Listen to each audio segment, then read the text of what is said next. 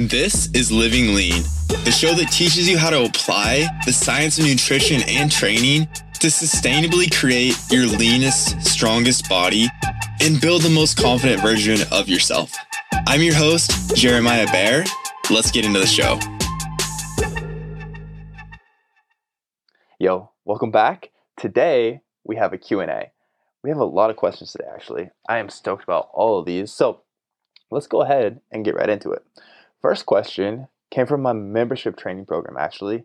Shout out Jen for these great questions. So her first question was, what are your thoughts on drinks like C4 and Bang?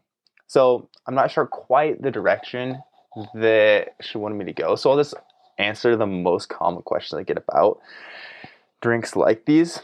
First, the artificial sweeteners route, which is generally what people are worried about when they're asking me about things like this. And let's also throw Diet Coke or like diet soda in general in there, because that's another one that I get asked about a ton. A lot of times on the initial call, when you start online coaching with me and we're working through your strategy, one of the most common things I hear people say is, hey, but I drink a diet soda a week and I know I need to cut that out. And my answer is always, if it helps you adhere to your plan, like you probably don't. It's really not a big deal, in my opinion. So taking it back to artificial sweeteners quick. So Bang has sucralose in it.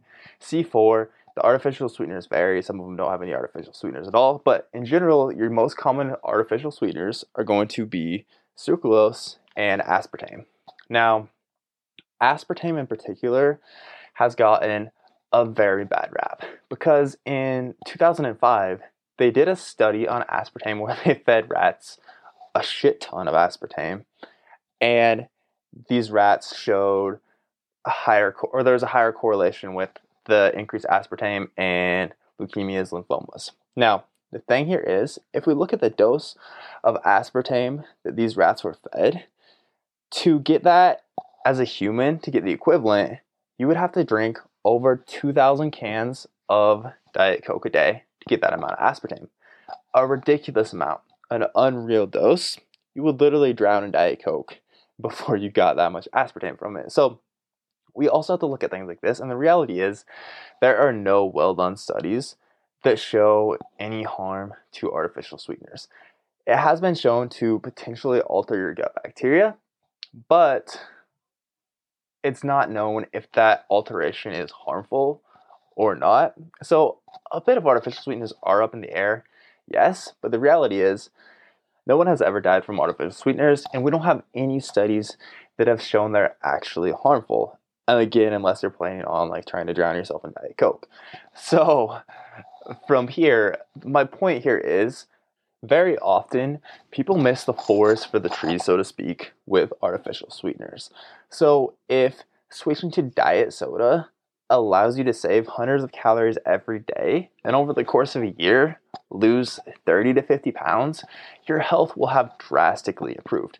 You're going to live longer. You're literally going to die much later than you would being more obese. So especially for obese individuals, it just doesn't make a lot of sense to, like, I see so many times clients that have struggled in the past because before they start coaching, because they've been so focused on minutia like this, like things like this, or nutrient timing, and all these little factors that cause you to actually lose sight of what is actually going to help you create a lean, strong body. So that is very true with artificial sweeteners as well. If you're not consistently eating 80 to 90% whole foods, you're not moving a lot throughout your day if you're sedentary, if you're not resistance training 3 to 4 times per week, if you're not managing your life stress, if you're not sleeping 7+ hours per night, then you don't need to be worried about things like artificial sweeteners because they just don't make as much difference. Okay, kind of a rant there, but that's something I had to get off my chest because that is something I get asked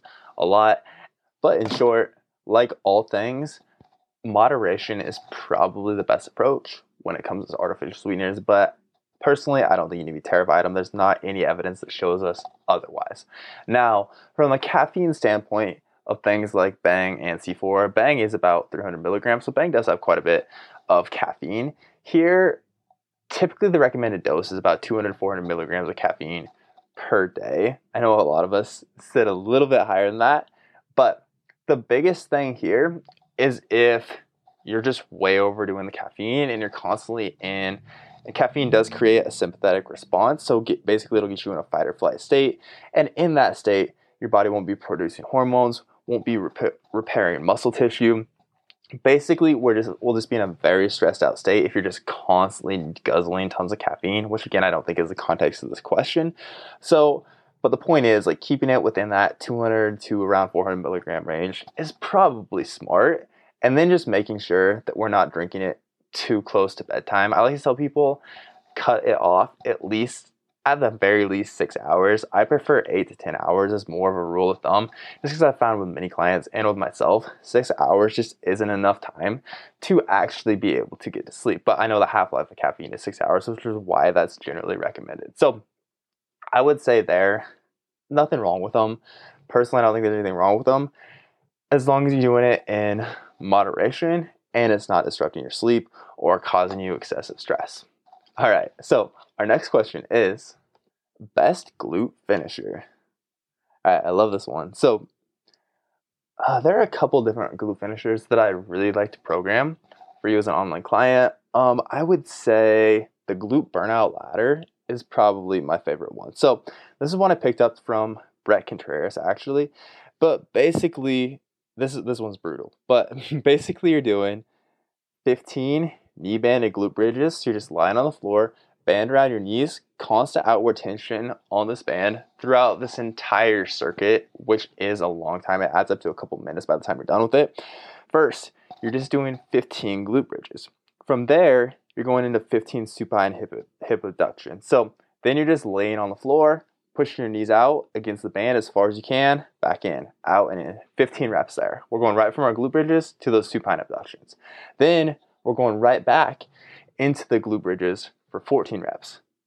Finish those, 14 supine abductions. We're working our way all the way down to 1. So 15, 15, 14, 14, 13, 13, all the way down to 1. And then finishing off, one more set of 15 each to just end things. This one is brutal. Truly, the goal here is to make it through without any rest, but really give this a try. And the first time you try it, you probably will need a break about halfway through. Normally around like 12 to 11 is when people break down the first time, but you'll build up to this pretty quickly. That one's brutal. Give that one a try. And then I really like hip thrust countdowns also, which is one I picked up from Ben Bruno. I picked up the countdown method from Ben Bruno. So what we're doing here, I like to do these with a barbell hip thrust. You're going to do 6 reps. On the 6th rep, and you want to go a little bit lighter than you normally would for like your 6 rep max because of what I'm about to explain here. But on that 6th rep, you're going to hold at the top for 6 seconds and just squeeze your glutes as hard as you can. Then you're going to go immediately into 5 reps, hold at the top, squeeze for 5 seconds, repeat for 4, 3, 2, 1. Now, typically, I program this as just 1 to 2 sets because the reality is this is brutal. It's already quite a bit of volume. You could push it to 3 to 4 if you really wanted, but I would definitely start with just 1 to 2 sets. And I would say those are my 2 favorite glute finishers. Next question. The scale isn't moving. What are some other ways I can track my progress? So tracking tons of metrics is something that I'm super passionate about, which is a weird thing to be passionate about, but it really makes such a big difference. One of the biggest mistakes people make with their fat loss is they don't actually measure the progresses they're making. Again, like with new online clients, this is one of the biggest mistakes people make in the past. They're trying to diet, but they're not measuring how it's changing their body. So how do you know if what you're doing is actually working or not? And even like if you're just looking at the scale, especially if you're only looking at once a week where there's so many fluctuations, it's just so hard to tell if what you're doing is actually working, which is why tracking tons of different metrics is important. So I have my clients take their body weight at least 3 times a week. The reality is, again, especially for women, your weight's going to fluctuate a ton over the course of the week. So if we just have one data point, it is so hard to tell whether that's a true picture of your progress or not. I tell most of my clients, don't even don't even focus on the fluctuations day to day at all. We literally just want to look at the weekly average. And in your metric tracker, it literally breaks down their weekly average for you. And I'll have clients so often like, we'll see throughout the week, because clients, when you work with me, you send me your weekly check-in every Monday. You tell me this week's weight and last week's weight. But we'll recently have changed it to the average weight because of, again, what I'm about to talk about. But often clients will, like, okay, all through the week, we can see their weight dip through Friday, and then maybe they go out on Saturday night, they eat some different food, they still work it in their calories, but they just eat something that's saltier, and they're holding on more, maybe they had some wine that worked in their calories, but for whatever reason, you'll be holding on to more water on Monday, so weight will spike back up. If you were only weighing once per week, that would bum you out big time, but now we have all this data, I can say, and I often do, look back at over the course of a week, look at how much your weekly average changed as opposed to last week. So average weight, weighing in at least 3 times a week is important. Body measurements are also very important. I have my clients measure chest, right arm, both relaxed and flexed, 2 inches above, at, and 2 inches below the navel, hips, and right thigh.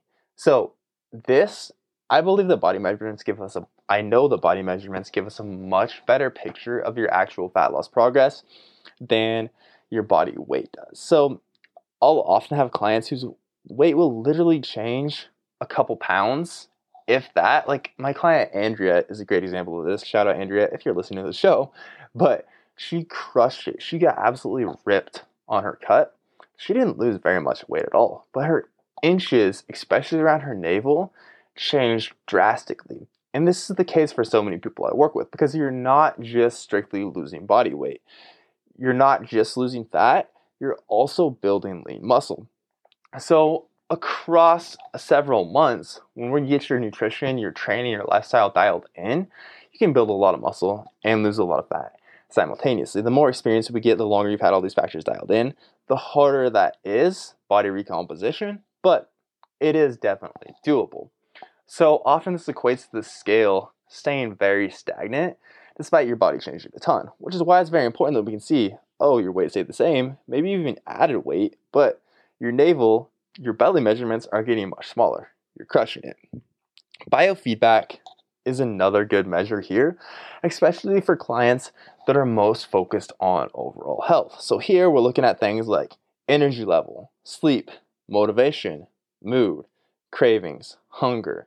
Now, some of these factors depend, like obviously if you're in a steep fat loss phase, things like hunger and even some cravings are normal. But when we really can look at your energy levels, your sleep, how motivated you are, what your mood is like, is that improving or getting worse? We can really monitor your overall health and make sure that we're feeding you all the nutrients we need, make sure that your training is appropriate to get you to become the healthiest version of yourself. And then we also look at your training numbers. This is just important to make sure that we're actually fueling your body, giving it everything it needs to get stronger. Because again, if we're not looking at these numbers, how do we know if what we're doing with your nutrition is actually helping you make progress or not? So that's typically how I measure for clients. Again, weight, weekly average, body measurements, biofeedback, and training numbers. All right, next question. Is heart rate monitoring important? And I'm guessing she's talking about for training. So there's a couple different routes we can go here. So first, your heart rate, or your ability to control your heart rate, when we're talking about endurance training, or like when we get into more advanced conditioning type work, your heart rate is important, and more specifically, like your ability to decrease your heart rate between rounds. Our overall heart rate basically shows us like how intensely are you training, and in simplest terms, how good of shape are you in aerobically and anaerobically. So by targeting these different zones, and it's not like there used to be the idea of like, okay, right now we're in the fat burn zone, which that's bullshit. Don't worry about that. But when we're talking about like, okay, I want to be trying to target my anaerobic threshold, so I want to try to be at 90% of my max heart rate. There, like again, when we're getting more advanced conditioning strategies, that's where this is more applicable. And then between rounds, how quickly can I reduce my heart rate to a reasonable level so I can again perform at a high capacity in my next round. But again, this is very specific to conditioning. Now, heart rate variability is also something that has been used a lot over the last few years as a way to measure your recovery. Lots of devices out there like the Whoop Band or the Oura Ring, which measure your HRV, again, heart rate variability, to give you a recovery score. So basically, your HRV is just the time interval between heartbeats. And depending on the gap here, we can loosely tell how well someone has recovered. The problem here, personally, is I think especially for weight training, this just isn't very realistic for most people. So like I know for me, like I had Morpheus for a while and I quit wearing it because the reality is I'm a busy dude. I only have 4 days a week where I can realistically train.